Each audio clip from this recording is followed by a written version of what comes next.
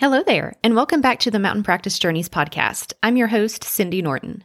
Here in episode 3, I'll be introducing you to the specific elements that should be included in your cancellation policy, and I'll be helping you to design an agreement that you'll have the confidence to uphold. Let's get started.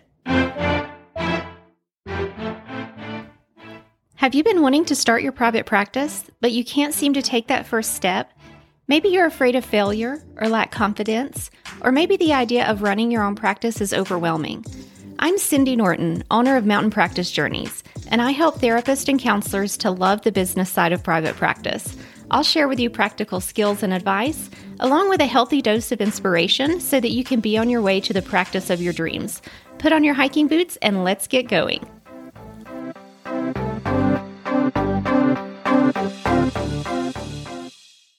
If you haven't yet listened to episode 2, check it out. I talk about the 3 P's of private practice success, which are passion, patience, and persistence. I dig into each characteristic, how you can cultivate it, and why each is necessary as you start and grow your private practice. Now let's dig into today's topic, how to create your cancellation policy. Oftentimes, therapists feel lost or overwhelmed when coming up with policies and procedures for their practice, and they struggle even more when it comes to implementing them. In today's episode, I'll introduce you to some common elements that you may want to include in your cancellation policy. Additionally, I'll help you to design an agreement that you'll be able to uphold. Throughout this episode, I'll be using the words agreement and policy interchangeably. When referencing the topic of late cancellations and no-shows, I like to use the word agreement as it reflects something that both me and my clients agree to, not something that is punitive or forced upon them. Let's get into the considerations you should take into account when creating your policy. First, let's talk about timeframes. For late cancellations, how far in advance will you allow clients to cancel before they will incur a fee? Many policies use 24-hour, 48-hour, or 72-hour timeframes. Personally, I've experimented with all these options and currently use the 24-hour timeframe. What about fees? If a client late cancels or no-shows to their appointment, how much will you charge them? You may decide on your full fee, or a set amount such as $50, $75, or $100, or you may choose to do a tiered system, such as the first occurrence being waived, the second occurrence being $50, and the third and any subsequent occurrences being full fee. Some therapists may not charge a fee at all, but refer out when clients begin to show a pattern of inconsistent attendance. I currently charge full fee for late cancels and no-shows, but I do include exceptions, which I'll talk about next. In regards to exceptions, can the late cancellation or no-show charge be avoided in any way? Many clinicians allow for exceptions if a client has an unavoidable emergency or has an illness. Other exceptions may be for a sick child or for inclement weather. Oftentimes, if the missed session can be filled or if the client reschedules within the same week, they can avoid the fee. Some policies are more strict and do not allow for any exceptions. I know several psychoanalytic therapists who see their clients weekly for years, and the client pays for their spot whether they attend the sessions or not. Let's talk about the possibility of offering waivers. Will you waive the first late cancellation, or do you give any freebies? Counselors will sometimes use the first late cancellation or no-show as a final reminder to the client that they will be charged if it occurs again. This is often referred to as the get-out-of-jail-free card. I offer exceptions and waivers in my practice. I waive the late cancellation and no-show fees for unavoidable emergencies, illness, or needing to care for a sick child. I used to waive the fee for inclement weather when I was seeing all my clients in my office. Now that clients are used to teletherapy sessions, inclement weather isn't an issue. I also give a freebie for the first late cancellation or no-show as it serves as a gentle reminder of the agreement. You'll also need to take into consideration alternatives. Will you offer video or phone sessions as an alternative if the client can't make it to your office? Clients may have to cancel because of inclement weather or having to stay home with a sick child, but can otherwise participate in a session. And if they do not accept the alternative video or phone session, will you charge your fee then? Other questions for consideration may include, will you cap the number of late cancellations before you refer out? Do you reschedule after a no-show for the first appointment, or immediately refer out? I also think it's important to talk about the impact of late cancellations and no-shows on our practices. Late cancellations and no-shows have a larger impact on a therapy practice than one may recognize. The effect on the therapist and their ability to make a steady income can be significant. For the average practice, without a cancellation policy in place, one late cancel or no-show a week could mean a $5,000 to $10,000 loss of income for the year. We still incur our expenses, such as rent, whether or not the client shows up for their session. As counselors, we know that clients are not getting the maximum benefit of treatment if their attendance at therapy sessions is inconsistent. Cancellations can negatively impact the client and their progress in therapy. Finally, if the therapist is unable to fill the missed session time, it keeps another client from benefiting from the available time. Therefore, having a fair and clear policy in place will benefit both you and your clients. I also believe in informed consent times 2. I say times 2 because it is important that your clients are fully informed. Therefore, I recommend that they have at least 2 opportunities to be informed of and agree to your policies. Be sure that your policy on late cancellations and no-shows is clearly written in your informed consent document. It should be easy for your clients to read and understand. Although we would prefer that our clients read every word in our informed consent document, that doesn't always happen. This is why it's really important to verbally go over your informed consent document along with any agreements during your first session with new clients. When discussing your cancellation policy with clients, you can say that you will hold yourself accountable for your end of the agreement, which means that you would only late cancel on them due to illness or emergency.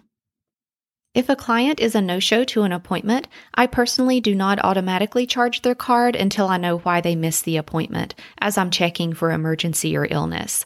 I also want to have some contact with them so they can acknowledge that they know that their card will be charged and it will not be a surprise to them. You'll also want to make sure that collecting payment from your clients is an easy process.